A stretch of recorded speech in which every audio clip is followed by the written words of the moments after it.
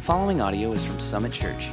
For more information on Summit Church, visit www.summitonline.tv. Hey, thank you so much for joining us today as we just continue as a church to walk through the Gospel of Luke. We are in Luke chapter 11. If you have not been able to be with us for the last 2 weeks, we have just come out of a section where Jesus has really taught us what it means to pray. And he started by answering a question from one of his disciples. They walk up to him and with great humility, they say, "Hey, can you teach us how to pray like you pray?" And Jesus responds with what we call the Lord's Prayer. He taught them a prayer to pray, "Our Father who art in heaven, hallowed be thy name." And he goes on from there. And I feel like the disciples received that very well. And I know that we as a church have been encouraging you to pray through that, not only the Lord's Prayer, but just to engage in prayer, knowing that it unlocks the power of God. Last week, we saw in Luke chapter 11 that another disciple comes up and goes, "Hey, does prayer actually work? Like you taught us what to say, but if we just keep saying that and we don't see any action, does prayer actually work?" And Jesus goes, "Oh, yes. Let me explain. My heavenly Father, he wants you to shamelessly and audaciously pursue him. He wants you to keep knocking. He wants you to keep asking. He wants you to keep praying. He wants to know that you desire that conversation with him." And we as a church, we believe that prayer unlocks the power of God. We know that it does. And so if you have something that you would like us to pray for you, to pray with you, to pray about someone else that you know, if you would go to summitonline.tv/prayer, you can submit that prayer request and know that there are people who will confidentially pray for you, believing that God is going to move on behalf of you or those that you're lifting up. Because prayer does unlock the power of God. And as we transition now in Luke chapter 11, we see a story where Jesus is being questioned about his power, about his ability. It has nothing to do with prayer anymore. But Jesus is going to be seen healing a mute individual who is demon-possessed. He's going to heal this person. And the people who witness this healing want to know, "Hey, by what power, by what authority are you doing this?" And Jesus is going to say something that I think many of us will understand. "I need you to understand how I am able to do this. It's because of the one who sent me. It's because of the power of our Heavenly Father that I possess as his son that I am able to speak to demons and they flee." But there's a group of people who, while Jesus has this ministry in Judea, they want to silence him because their own beliefs, their own religion, their own comfort is being threatened by this man. And they can't have that. They cannot have that. They need to discredit Jesus. So their first idea is, let's just say that he's doing this by some other power, by some demonic force. That's what's giving him the authority and the ability to do what very few can do. Let's just say that about him. And Jesus goes, no. No, I'm not going to allow that because that's not true. And you need to be able to recognize where this power, where this game is coming from. You need to recognize this. Because if you don't, not only will you miss out on the power, but it has eternal ramifications for you. And I think for many of us, we need to take a breath right now and realize that we approach God with presuppositions. We approach God with preconceived notions of what he is, of who he is, of how we are to engage with him. And Jesus says, here's what I need you to do instead. I need you to come completely open, and I need you to come completely vulnerable and humble before the God of the universe, because you don't get to put him in a box. You don't get to put me in a box. You need to understand who we are and what we're doing. And I'll be the first one to tell you this, church. Today, we are going to read a bunch of scripture. We are going to walk through this line by line, just like we do as a church every Sunday. And it's going to take us to the very end. It's going to be the very end where we really start to peel back the layers and unpack the why of this, the what do we do with this. But it's imperative that we do the work. So let's begin the work together right now in Luke chapter 11, verses 14 through 20. Here's what it says. Jesus was driving out a demon that was mute. When the demon left the man who had been mute, he spoke, and that crowd was amazed. Oh my goodness! Jared's talking again. This is incredible. But some of them, Pharisees, teachers of the law, we get this from Mark chapter 3. Now, this could be two different occurrences, or this could be Luke referencing something that happened actually quite a ways back. But here's where we go. We know that these are educated people, leaders within the community, and they say this. They say that it's by Beelzebul, the prince of demons, that you're driving out demons. That's how you're doing it. That's where your power is coming from. We know it.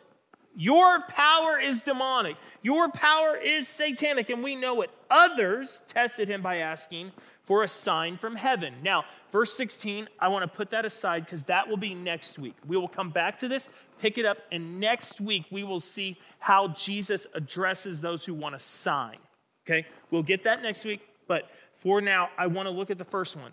The power by which you're casting out demons.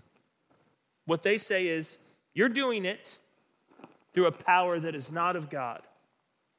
Now, church, we are not the only ones who live in a culture, and we do. We live in a culture where an accusation is more than enough to remove someone from power. Okay? Have you not seen that? Maybe you've been a part of that.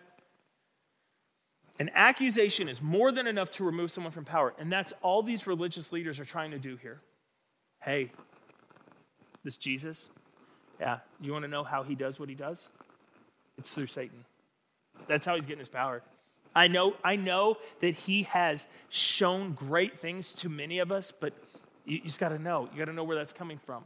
And so they're hurling unfounded accusations at Jesus to try to discredit him in their community so that they may retain their position and their power and their prowess in the community. Unfounded accusations. He's doing this through the power of Satan. And Jesus, thinking quickly on his feet, he goes, okay, that's what you're saying. That's what you're hurling at me. Here's a four-pronged argument. I love it. A four-pronged argument for why what you're saying is ridiculous. Number one, he says this: any kingdom divided against itself will be ruined. Luke chapter 11, 17 and 18. Jesus knew their thoughts, knew what they were trying to do, knew how they were trying to sabotage him. And he said to them, any kingdom divided against itself will be ruined, and a house divided against itself will fall. If Satan is divided against himself, how can his kingdom stand? It's a very logical argument. I say this because you claim that I drive out demons by Beelzebul. If I'm doing this work against Satan, and you're saying that I'm using Satan's power to destroy his own soldiers, your argument makes no logical sense. Why would Satan give me the power to defeat Satan? That cannot be the case. Argument number two. By whom, he asks a question, by whom do your followers then drive out demons? Because there's a whole class of people who make a great living as exorcists within Judea and Galilee. So there's this whole group of people that these religious leaders claim and say have power. So if you're saying I drive out demons the same way your guys drive out demons, whose power are they using? It's a great question. Luke chapter 11, verse 19. Now, if I drive out demons by Beelzebul, by whom do your followers drive them out? So then, this is huge, so then they will be your judges. Your argument doesn't hold water. You have people who are calling upon the power of God, my heavenly Father, to drive out demons, and they're successful at doing it. And they, in their success, will point at your honest-to-goodness ignorance. To think that I'm driving out demons by some other power? Like, Satan himself is casting out demons. Their success proves your ignorance, proves your folly, proves that you are simply trying to paint me into a corner, and you cannot paint me into a corner. Only God can do what I'm doing. And your own exorcists will attest to that. So, your trap doesn't hold water. What are you going to do next? Well, here's a fun fact. For several of these exorcists, a couple decades after this encounter, they'll realize that the name of Jesus has great power. And they'll actually call upon this name. Acts chapter 19, verses 13 through 16, it says, some Jews who went around driving out evil spirits tried to invoke the name of the Lord Jesus. So they were working in the name of God, but now, years later, they want to invoke the name of Jesus over those who were demon-possessed. They would say, in the name of the Jesus whom Paul preaches, I command you to come out. There were 7 sons of Sceva, Jewish chief priest. They were doing this. One day, the evil spirits answered them, Jesus I know, I'm aware of him. Paul I know about, but who are you? Then the man who had the evil spirit jumped on them, overpowered them. He gave them such a beating that they ran out of the house naked and bleeding. And I share that with you to say this. Where the power lies, where you see the true power, you will know there is the truth. And Jesus is saying, I have the power of God. There's some within your community that also have the power of God. But to say that I'm doing this through any other power is wrong. It's malicious. It shows your heart. It shows your intent. You cannot follow me. You cannot give credit where credit is due. And this is a problem. And then Jesus segues a little bit here for his third argument. If you're wrong, watch out. To the religious leaders, he says, now, here's your opportunity to repent. Here's your opportunity to change course. Because if you're wrong, it comes with huge repercussions. Luke chapter 11, verse 20. But if I drive out demons, this is Jesus speaking, if I drive out demons by the finger of God, if I do it with the power of God, literally the finger point of God, then the kingdom of God has come upon you. Now that verb come there is unique because it means to arrive or catch up, to proceed. The kingdom of God has preceded you. It's here. It's already upon you. It's arrived. And if I'm driving out demons in the name of God, with the finger of God, then you need to pay attention. You need to recognize. And if you can't handle my power, if you can't give credit where credit is due, then you are on thin ice. If you can't accept my miracles because you don't want to accept me, you have the problem. This is an issue with your religion and your presuppositions and your power and your pleasure. This has everything to do with you. Now, you may want to try to make me look bad saying that I'm doing this through the power of Satan, but it won't hold water. And when you reject me, I need you to know this because this can be very bad for you. When you reject me, you are rejecting the power of the one who sent me. And specifically, when he refers to that, he's referring to the Holy Spirit. When you say that I'm doing this through someone else's power and not the power of God, you're on thin ice. And it's actually back in Mark chapter 3 when Jesus had a similar encounter. Maybe the one Luke's referring to, maybe a different one, but when the same encounter with Jesus and religious leaders about him casting out demons, here's how it ends in Mark chapter 3, verses 28 through 30. I tell you this truth, and religious leaders, you need to hear that. Church, we need to hear this. I tell you the truth.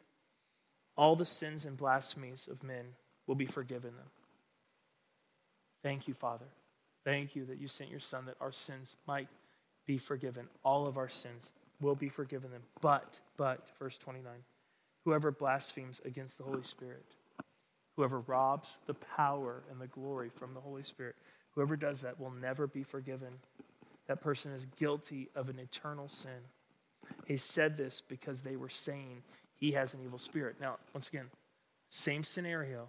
They're telling Jesus that he's capable of driving out evil spirits because he himself has an evil spirit. They are blaspheming. They are belittling the power by which Jesus exorcises demons. This church, this one gets very, very real, very, very quick. So I want to read word for word what this means, clarifying what it means to blaspheme the Holy Spirit. People need to learn that rejecting Jesus out of ignorance, I just didn't know, that's one thing. But attacking the power by which he works is something far more serious. If one is weak, he can be encouraged. If one is ignorant, he can be informed or taught.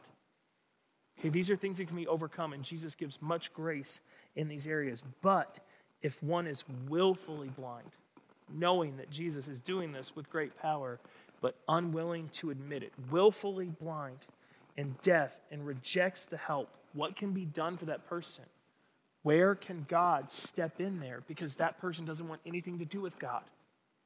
So this is where it becomes this unforgivable sin. It's not that any sin is unforgivable. We just read that. It's not. There's nothing that's unforgivable. But when someone says, I don't want anything to do with the power of God, the forgiveness of God, I don't want anything to do with him, then this becomes a huge issue. This person has cut themselves off from what might lead to repentance. The enemy of Jesus has shut their eyes to the truth. They say good is evil in order to turn others away from Jesus. I would never do that. I believe you. I believe that you never would, but realize what these religious leaders are doing. They are saying good is actually evil so that people will not follow Jesus. That's the context for this. And I'm not saying that anyone listening to this today has fallen into that, but that's what this blasphemy of the Holy Spirit is. Hey, this is not good.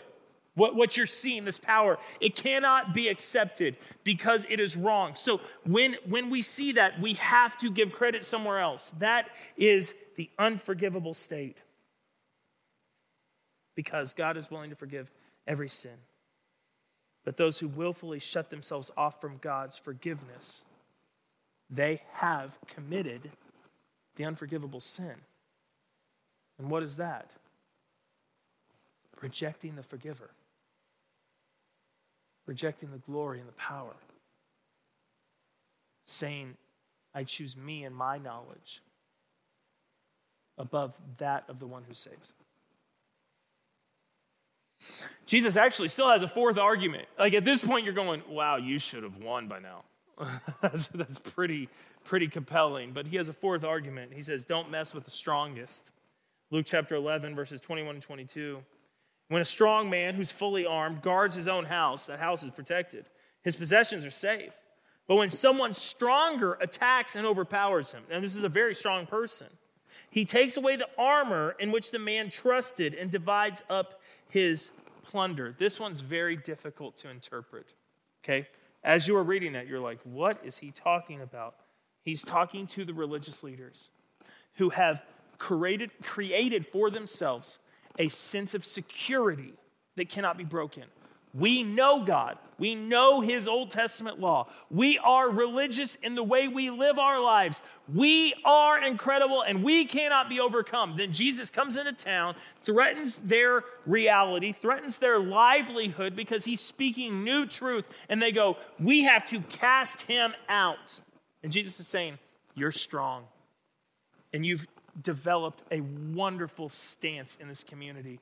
But when someone stronger comes, and that's me, I'll take what you thought was strong. I'll take it, and I'll leave you with nothing. Because what you thought was strong was not from my Father. It was from you. And I know we've been walking now for minutes through this passage, and you're going, where is the joy? Where is the goodness? Well, I have one more final warning that Jesus gives just to put the cherry on the top to let us know that playing with this game, playing with the power of God, playing with robbing him of what is rightfully his is a very, very dangerous game. He says this in Luke chapter 11, 23 through 26. Whoever is not with me is against me. And whoever does not gather with me scatters. Whoever won't accept me, whoever won't be seen with me, they scatter. When an impure spirit comes out of a person, it goes through arid places seeking rest and does not find it. Then it says, I will return to the house I left, because at least that was good. At least I had a place there. When it arrives, it finds that the house has been swept clean and put in order. Then what it realizes is it can go out and take 7 other spirits more wicked than itself, and they go and they live there. And the final condition of that person is worse than the first. Many people have interpreted this verse to describe demon possession. If a demon is cast out of you and you do not replace that demon with the Holy Spirit, then that demon is going to come back 7 times stronger. Many people have read this to mean that. I get it. I get why you would say that. But contextually, that's not at all what Jesus is saying. He's talking to the religious leaders. You had a system of theology that had you at the top. Today, I've broken that. I've cleaned you out. I've stolen your armor. You have nothing left to stand on. You get to choose now how to refill, how to replant your truth. If instead you just go and sweep it up and try to make everything look good for everyone else, here's what's going to happen. You're going to replace what you had, which was decent. You're going to replace it with something 7 times worse. Because you had an idea of God before, and now I come as the Son of God, and you can't accept me. So you're going to take something 7 times worse and let it move into you. And we know historically that many religious leaders, they had no clue what to do with Jesus, so they lost it. They fell off the deep end. And it still happens to many today. We're raised in the church who think they have a strong armor. It is contested by God himself or by something else, and then that vault is left open. And Jesus goes, that's where I want to be. That's my place. But we clean it up and we fill it with knowledge. We fill it with self-righteousness. We fill it with morality. We fill it with things that are 7 times worse than what we had before, because at least then we had a form of godliness. What Jesus is saying here makes sense to me, but there's a lot. So let me now summarize. In conclusion, what do we do with this passage? Well, God wants us to know where the power comes from in your life and in mine. He wants us to know that. I think we have to be honest enough to admit that for many of us, we think that power comes from within ourselves. Okay? It comes from our own religious acts. If I do what's right long enough, then God will owe me. So that's the power. If I attend church, then I'm going to be covered and blessed, because that's the power. If I simply act as I'm supposed to act, then I will possess the power. And that's what the religious leaders thought. And that's what Jesus came to combat. Because the reality is that power is from God. It's from the Holy Spirit. It's not from anything that we do. It's a gift. It's grace. We need to be careful when we rob God of the credit that he desires, thinking that we ourselves have been able to navigate life up to this point and bring ourselves to this place ourselves in our own strength. We need to be very careful of that. Because upon further examination of what caused this to be true, I think many of us will understand it wasn't necessarily us. It was life that led us here and God that graciously brought us here. So I ask you, church, just today, wherever you're at, will you attribute to God what is his? The religious leaders on this day were not willing to do that. All they had to do was admit that Jesus cast out that demon because of his connection to the Heavenly Father. That's all they had to do, but they couldn't do it. They couldn't give credit where credit was due. And Jesus says, you need to recognize where this power comes from. So I ask you, will you attribute to God what is his? Will you give him the glory that is due? Will you? A lot of us, we cry out to God in our deepest emergency, but we don't give him the glory for our Tuesday, for our Wednesday, for this or for that. Will you give God the glory? 1 Peter 5:7, we're not going to read it, but it simply says this: cast your anxieties or burdens upon him because he cares for you. And we've said this multiple times as a church, but whoever carries the burden to the end gets the glory. So when we ask God to come and be for us our strength, we are actually giving him an opportunity to receive the glory, to carry that to completion. Today, as we close, it's very simple. Your salvation is not granted to you because of how good you are, because of what you've done. It's because of the grace of God given to you through his son, Jesus Christ, that because of his death on a cross, his vicarious defeating of death and his resurrection, you, through your faith in him, can have salvation. He gets all the glory. Will you give him that? Will you trust in him for that? Will you today in your prayer understand that when you ask God to move, it's not because of your righteousness that he chooses to move, it's because of his goodness and his grace and his mercy that he chooses to hear your prayer, and he unleashes his power in your life so that when you cast that burden upon him, he gets the glory for doing what only he can do. And then what is it? What do you need to ask him to do? Jesus got confronted by the top dogs in Judea who wanted to crush him. And in 4 simple arguments, he showed them not only is he Lord, but for those who want to choose to receive the power themselves, they are on very thin ice. I ask you today, church, will you give God the glory that is due him? Will you humble yourself and choose to trust in his power, not your own? Will you believe that he loves you enough just the way you are, that you do not have to be perfect, you do not have to be religious enough, that he wants to move and act in accordance with your desires so that he might receive the glory? Will you pray that? Will you trust that? Will you believe that?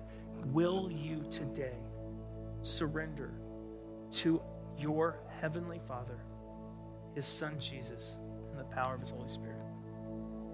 Father, I pray that you would give us the grace to do just that we would not desire anything other than what it is you have given us, that we would give you the glory for who you are and what you've done, and that we would not rob you of your power, nor would we fail to see that power unleashed in our lives as we humbly come before you and ask you to move.